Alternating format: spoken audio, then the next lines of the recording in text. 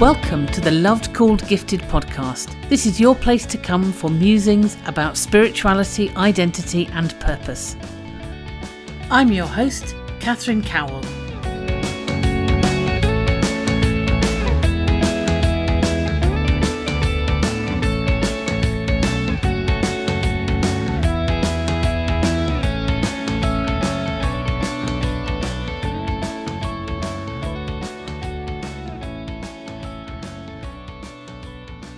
Thank you very, very much, Cathy Ross, for joining me today. You are from CMS. Do you want to just introduce yourself a bit and tell us a little bit about what CMS is, what it stands for, what you do? Thank you, Catherine. Thank you for having me on the podcast. So yes, I work for CMS, Church Mission Society, which is an Anglican mission organisation. It was founded in Britain in 1799 with the intention of sending mission partners all around the world. I am originally from Aotearoa, New Zealand, and in fact have been a mission partner with New Zealand CMS in Congo, Rwanda and Uganda. Moved to Oxford in 2005 to join CMS in the UK and started working about 12 or 13 years ago with pioneer leadership trainings. Accredited through Common Awards in the University of Durham, we train people who are called pioneer leaders, which means people who work on the edge of church or outside church, trying to establish faith communities with those who perhaps are unfamiliar with church or don't find church particularly appealing. I know somebody who's trained with you who does lots of sort of pioneering stuff, and I think she's found it really supportive to have that space to study and train and get support for what she does. Yeah, it's a great space. We offer courses through from certificate to doctorate. We also have an African Christian theology stream in our master's program, so it means it's quite diverse. Studying together is great for diversity, and as you can imagine, there's some rich and interesting and sometimes uncomfortable conversations, and I feel like that's how it should be. That's a really good model, especially for the Church of England at the moment that's struggling to hold it all together. We on our program have to learn to live together with difference and tensions and ambiguity, but because we're all one in Christ, and because love is the most important thing, we somehow manage to hold it together in Jesus, I think. Yeah, no, that's brilliant. So how did you get started with CMS? So you obviously were involved in mission work, and I'm wondering what brought you to CMS rather than anywhere else? Okay, well, this is back when we were in Aotearoa, New Zealand. We had just got married. I had done a master's in French and German. Then I met my husband, who is a doctor, and he's always wanted to be a missionary doctor. So we combined his medicine with my French, and we looked to go to the Democratic Republic of Congo, which in those days was called Zaire. And we applied to various mission organisations in New Zealand at the time, and the only mission organisation that was interested in both of us was CMS, because everyone else is very interested in Steve because he was a doctor. And so they all love missionary doctors. But CMS was the only one that had application forms for both the husband and the wife. This is so hard to believe in the 20th century. So that's how we actually ended up going with CMS. Wow. So they won. Yeah. I mean, my husband isn't from an Anglican background, and we are quite, interdenominational or ecumenical. So we tried a few mission agencies, as I said, but landed on CMS, who were very supportive and, as I said, were interested in both of us and could have roles for both of us, not just Steve. Wow. So the others were simply assuming that you would just be the wife tagging along? Yeah, basically, yeah. Which, I mean, I don't mind being a wife, but I did want to do something. I guess you wouldn't have got married if you did mind being a wife. I felt that I wanted to teach. We ended up studying at All Nations Christian College. I did a diploma through Cambridge University in theology, and I always wanted to teach theology, which is what we ended up doing at Congo, and CMS were very supportive of that. But the other mission agencies were not interested. That's really interesting, isn't it? And whenabouts was that? It's mid-1980s, not the 1880s, the 1980s. Yeah.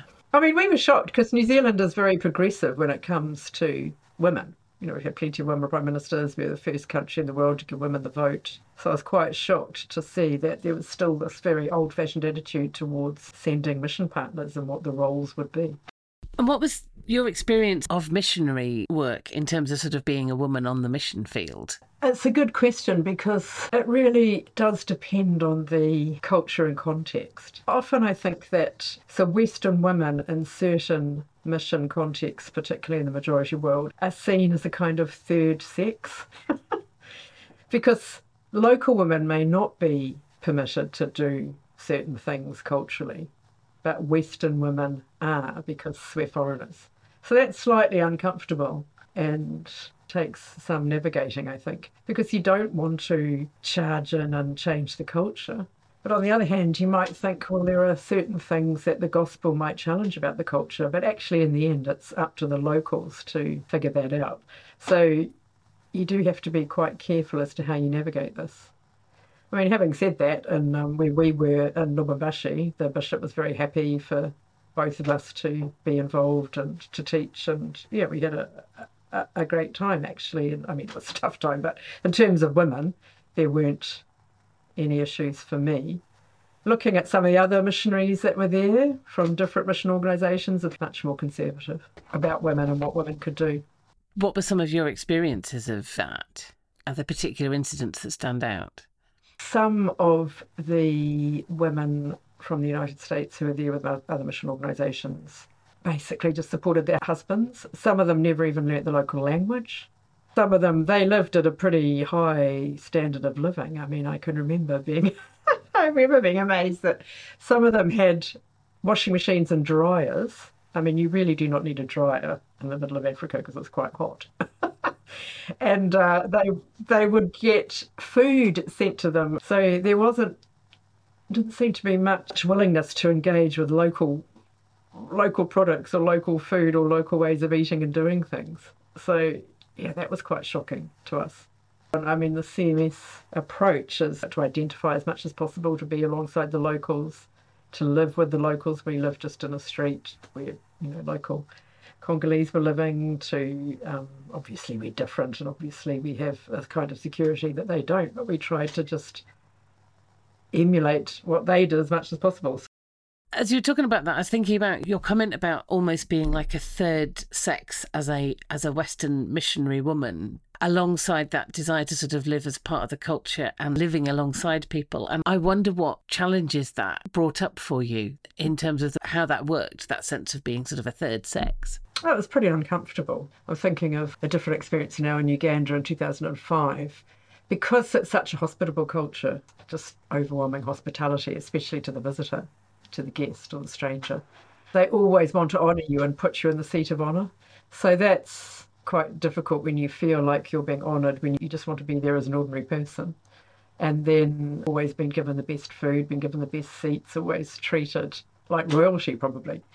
So you kind of have to accept that because that's their way of showing you hospitality and appreciating you. And it's also something I think we could learn from. I mean, they really do treat the guest very well. There's always plenty of food. There's always more than enough. I guess in terms of women, so being a woman, I would experience and be exposed to and receive things that Ugandan women wouldn't. So that just makes you feel slightly uncomfortable, but if it's part of the culture, you just have to kind of go with it. I would be allowed to preach, for example, where women may not, or I would be sitting at the best place in the church or the meeting or the conference or whatever, where women would be at the back or separated. So you felt very different. Was there a level of isolation that came with that? Not to a certain extent, but because we spoke the language, French, and we learnt Swahili, I mean, you're always isolated to a certain extent because you are different. You're a foreigner, you're different. And obviously you have resources beyond their wildest dreams, even when you're trying to live simply. But they were very gracious and very loving, and we made some good friends. So, yes and no, there is a level of isolation, but people were just very accepting. And what brought you to England, to your current role? So after our time in Congo, we went back to New Zealand. We were on leave, actually, and then civil war broke out, so we couldn't go back. So we stayed in Aotearoa, New Zealand for a while, and then came to Oxford in 2005 to work for CMS. I'd been teaching theology in New Zealand, ready for a change, so we came here. So I've been here quite a while now, and I've worked for CMS, had a couple of stints briefly away, but basically worked for CMS ever since. In this current role for about the last 12 or 13 years, heading up the Pioneer Leadership Training Program. And what drew you to that? Oh, because I love teaching and I love mission, and I brought the two together.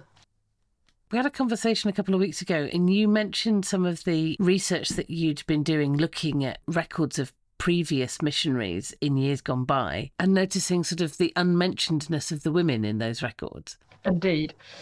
The invisibility of the women. Yeah. My PhD research was about all that, actually. So I discovered this, that the CMS missionary wives, in the CMS register, where they keep, very meticulous records of who's been sent where, in the 19th century were not even mentioned. So they'd put, for example, Reverend Alfred Brown, M, which stands for married. So they didn't put Reverend Alfred and Charlotte Brown, they just put Reverend Alfred Brown, M. I thought, well, this is ridiculous. This is completely unfair, because these women were part of the story. And they went with their husbands. And in fact, some women intentionally got married so they could be missionaries, because in the 19th century, many mission organisations would not send out single women. They'd only send out married women. So I thought this was pretty unjust. And having been a CMS missionary wife myself, I thought I'd like to research what these women did. So I picked 4 CMS missionary wives to New Zealand in the 19th century, 2 that came with husbands from Britain and 2 that were born of missionary families in New Zealand, and just told their stories. And it's incredible, because although they were not paid by CMS and were not considered as missionaries, they absolutely did missionary work. I mean, they learnt the language, they're involved in teaching, they're involved in advocacy, they're involved in Bible translation. I mean, my whole thesis was that the CMS mission in New Zealand would have been very different without these women. I mean, it's hard to prove this, but there are theories that it was the women, the wives, that often wrote the reports that were sent back to CMS, because the husbands were travelling so much and were away. Often the wives had to deal with all sorts of things. So they were certainly missionaries in their own right, but were not considered as such and were not even named. So I wanted to tell their stories. So that was how I got into it, the injustice of it. For CMS, it wasn't until the second half of the 19th century they began sending single women. I mean, it was partly, I think, issues to do with safety, but also how they considered the whole issue of family life and domesticity, which was actually the more important issue. So how does that sort of play out? They wanted to send out couples or families to model Christian family life, which, I mean, on one level sounds fair enough, because you're going to countries where there might be polygamy or there may be, a different value system. But of course, Christian family life meant the husband was the head of the house and the wife supported the husband, and they wanted to model pious domesticity. So there was this whole theory in the 19th century called the angel in the house, which came from a poem by Coventry Patmore. So the angel in the house was the wife who kept the home fires burning, who modelled pious domesticity. There was also this theory that the husband would go out to the sort of dirty, evil world of work, but can come home to home and hearth, which is the acme of pious domesticity. So the wife has been at home, keeping it clean and keeping her virtue. Somehow or other, her piety rubs off on him. This was a whole big theory. And that theory was taken up into mission. Dana Robert, who's a missiologist in Boston, writes a lot about this. It's an Anglo-American thing. So it was modelled by missionaries from the United Kingdom and also in North America. Families would go and model this to the various places to which they went, which, isn't necessarily a bad thing, but it is one way of understanding what a family is and how to express that. So very influential and a stated strategy of many mission agencies. Yeah, that they would want this sort of pious domesticity played out abroad. It sounds like on the mission field that what they thought they were sending out was often not what they got, in that often the women, from what you're saying, were a lot more active abroad than they might have been back home.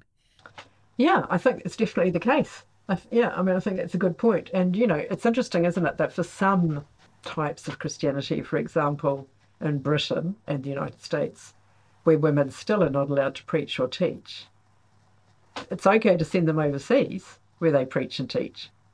So how come it's all right to send women overseas to preach and teach in Africa or Asia or Latin America or Oceania, but they're not allowed to preach and teach back in the UK or the USA? I mean, that's just blatant. Yes, yeah. Part of one of the things that makes it fairly evident that this chopping up of gender roles on a practical level doesn't really work. Because my observation is that as a woman, you're allowed to go and teach foreigners overseas and you're allowed to teach children. We're not going to limit Sunday school teaching to men, partly because that would be regarded as lower status and they wouldn't want to do it. I know, which, as you say, is completely absurd. As the Jesuits say, give me a child till the age of 7, and they're trained forever. It's probably the most important years in which to be training girls and boys. But that can't be given to men because men somehow or other are more important. I mean, it's all deeply ironic, isn't it? It shows you how ridiculous it is. It is completely ridiculous. So of these women who you studied, I'm wondering if there's one that you'd like to sort of just share a bit about what she got up to, what she did. Oh, gosh, yeah. I mean, I think these stories are amazing. I'll just briefly tell you about two, actually. Kate Hadfield, that's a well-known name in New Zealand for mission. She was born in New Zealand of a missionary family. She ended up marrying Octavius Hadfield, who was a CMS missionary from the Isle of Wight.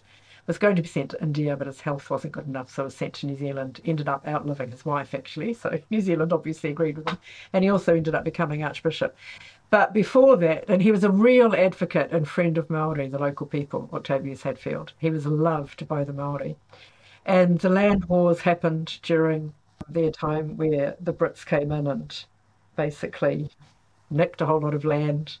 The same story over the world where the Empire came in, unjustly took a whole lot of land, started wars, sent warships to places, bombed local communities, had a strategy of attacking the Māori on Sunday because they knew the Māori would be at church. It was all horrendous. And Octavius Hadfield was very much an advocate for the Māori. But one of the things that Kate did was translate into Māori some of the leaflets that Octavius Hadfield was writing, and actually sent them to CMS and to the Colonial Secretary in Britain to show the injustice of these wars. So she was what we would call today, I think, a radical activist or a protester and an advocate for justice around issues of land. So, I mean, she was pretty radical, I think. The mission in New Zealand would have been very different without them and without her in particular. As well as teaching, she taught.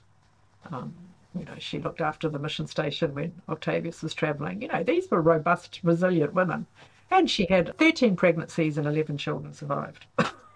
Honestly. Wow. Makes you feel tired thinking about it. I mean, it does. She was amazing. And then Elizabeth Colenso is a much sadder story, but in some ways I think is just interesting for, in some ways, how contemporary it is. So she was born again of missionary parents. She basically married William, who was a CMS printer, who came from Cornwall, to escape her family because her father had become an alcoholic. He was a missionary, but he'd become an alcoholic, so it just shows you we're all not perfect. And because she wanted to be a missionary. And she couldn't unless she was married, so that's why she married William. She was fluent in Māori because she'd grown up in New Zealand, so she was better at Māori than William. Anyway, they eventually ended up going to a pretty remote part of New Zealand, Gisborne, for anyone who knows this, on the east coast of the North Island, which at that stage was very remote. And she was a school teacher. She basically taught in the school. But the plot thickens. William fell in love with their house help, a Māori woman.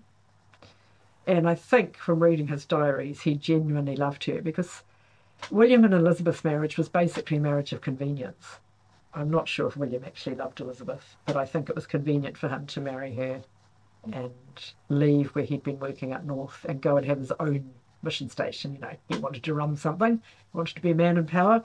So they ended up in Gisborne. He fell in love with Rebecca, he had a child by her. Elizabeth and William already had 2 children at the stage. She ended up bringing up the 3 children. She left William, which I think was pretty unusual in those days, because she left William and somehow she managed to keep the support of the missionary community. It was probably quite unusual for her, firstly, to leave. Secondly, she took her two children. In the end, Rebecca married and took her child with William away. And Elizabeth still was involved in missionary work. That's the most unusual thing, I think. She ended up still being able to be, as a separated woman, a missionary. And not only that, she travelled to Britain and she observed what was going on in Britain. She was very influenced by various organisations in Britain. Then she came back to New Zealand and then she went and worked in Melanesia and she translated the Bible into the local Melanesian language as well as the prayer book, I think. So she did a lot of mission work, for which she must have been paid, I assume. I mean, there's no records of this, but she must have been paid because how else would she have got around the place by herself? So I think that's a very interesting short story that although we say on the one hand, the Mission Society is really conservative and they only want married couples and they only support the husband, here's an example actually that was very different. And she lived to quite a ripe old age. She came back and lived in New Zealand and died in New Zealand. But she and William never saw each other ever again from the time they separated. He never saw his children again, which I think was very sad. He asked CMS if he could come back to Britain, and they wouldn't let him. They basically sacked him because he'd been a naughty boy. And he ended up publishing books on botany. He was a very keen observer of New Zealand native fauna and a politician. So I think that's quite an interesting story of how, you can have this theory about pious domesticity and missionary family life, but actually, as you say, when the women get out there, they do more than the Mission Society bargains for, and life happens, doesn't it? Here's a tragic story in a way, but Elizabeth ended up living a long life as a missionary. She was the one who ended up being the missionary. William ended up being a politician. I mean, not that that's necessarily, you can be a Christian politician, but his life certainly didn't pan out the way he expected. It really sounds like she had a deep calling to mission. She used the societal situation and her marriage to him to get to where she felt she needed to be. Exactly. Well, I think women are good at this. We have to be creative and subversive because so much of the system is stacked against us. I think women know how to be creative and subvert and just make things work. And certainly these four women that I looked at were incredible women. They had a calling.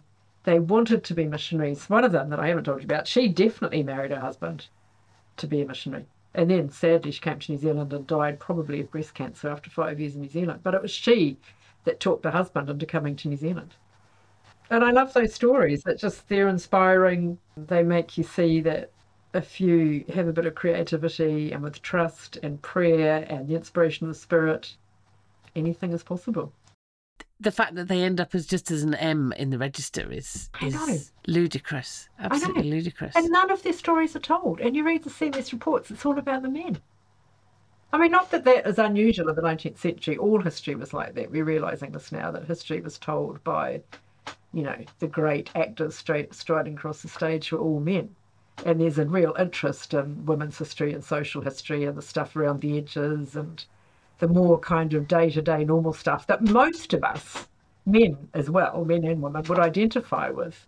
But honestly, the CMS records, and yet all the stuff is there. I mean, I did have to find 4 women who had enough letters. I got all this from their letters and diaries. So I had to find women who'd written enough. But the 19th century, they were letter writers. They wrote a lot. So there was a lot of material.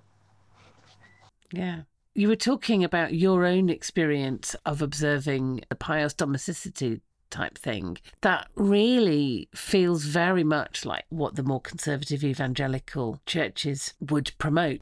Yeah, definitely. I mean, when I read about that, which is, quite a few years ago now, it was like, gosh, this is where it all comes from.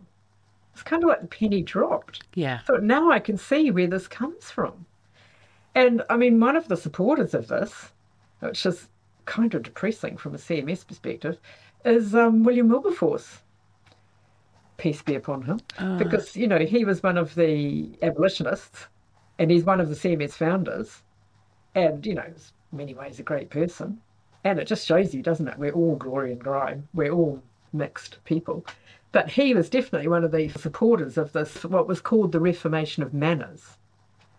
So it was wider than just this pious domesticity, but he definitely was in line with all of this. And it just made me think, this is where evangelicals get it from. This idea that the woman has to be at home looking after the house and bringing up the kids, and the man goes to work. It doesn't have to be like that. That's one model, and if women want that, that's fine. But if women don't want that, there are other ways of being a family and being involved in mission and God's work and witness. I wonder whether some of the ways that roles of women, certainly in the UK, was influenced after the war was because women had gone and worked, and then there was a real push to get them back into the home, being the housewife. Yeah, exactly. I mean, I think there's been quite a bit of research on that. And there's still, around the world, they still say that women do the double shift or the triple shift. So there's no country in the world, I don't think, even Scandinavia, it's just pretty good, where men and women do equal amounts of work, because women still do more in the household, keeping the house, so to speak, even if they're working, and still do more in terms of childcare. It's still uneven and unequal and unjust, I think, in that regard.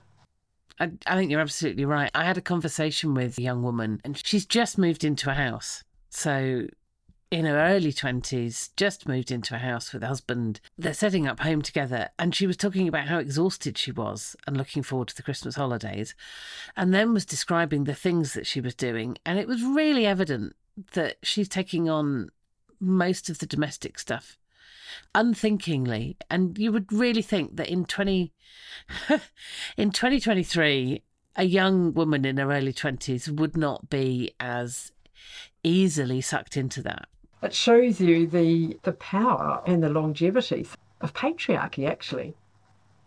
And I mean, patriarchy is everywhere, but also the power of these role models and how difficult it is to break away from that, to be different.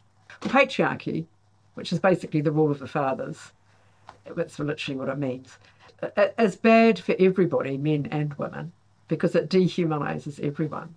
But it's just so endemic. Yeah. It's the water we swim in and we don't see it. And you actually have to call it out and name it to then think, okay, how can I work against this? Yeah. Where does this model come from? Because like the pious domesticity thing, somebody made that up. Mm. It becomes very quickly kind of deeply embedded culturally, doesn't it? Well, it's normalised. It becomes the norm. Yeah. Well, in the West, as a society, we need much deeper and much more difficult, probably, conversations about what it means to be a man and a woman and what that looks like in terms of roles and family life and gender.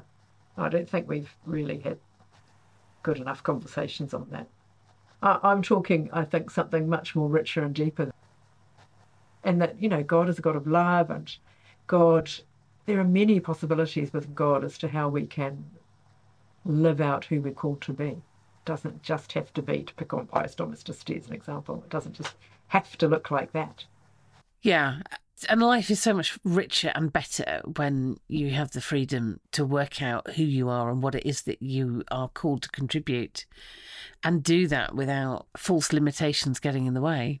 Well, exactly. And I think that feminism has alerted us to this. Now, I know that feminism is a potentially dirty word in Britain, which I was surprised to discover it's not in New Zealand. And of course, there's a range of perspectives on feminism, but feminism has definitely alerted us to some of the injustices to women and encouraged women to be who God has created us to be. We don't have to be limited to the housework but I mean, if that's what women want to do, nobody's saying you can't do that, but there's so much more that we can be involved in, and we need to be allowed to do that. I mean, it really saddens me to be at churches where women are not allowed to speak or to be in leadership, because, I mean, I just think that's bizarre. And I think it diminishes the church because they're losing out on the gifts of half the human race. The richness and the diversity that we can experience if we could just relax and allow ourselves to operate, I think, in a wider, just a wider arena of who we could be. Yeah, that's true, I think, for all of us, that having space to think about who you are, not who your culture or your society or your upbringing has suggested you ought to be. Definitely. But to be much more aware of where those biases are coming from Because once you know that there's a bias, then you have the opportunity to sort of step back from it, don't you? Yeah. And think what might be instead.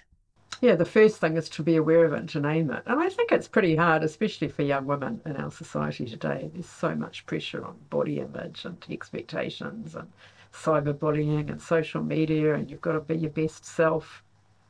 But, we can be free from all of that in Christ, I think. But where are the communities, the churches that are modelling this and offering hope for young women? That is also a question, I think. Yeah, I think there are some, but sometimes harder to find. Well, thank you very much, Cathy. That's been really interesting. Oh, you're welcome. Yeah, no, I enjoyed it. Good to have the conversation. Thank you. Hope you enjoyed this episode of the Loved Called Gifted podcast. If you'd like to get in touch, you can email lovedcalledgifted@gmail.com. You can find a transcript of this podcast at lovedcalledgifted.com, and that's also the place to go if you're interested in the Loved Called Gifted course, or if you'd like to find out about spiritual direction or coaching. Thank you for listening.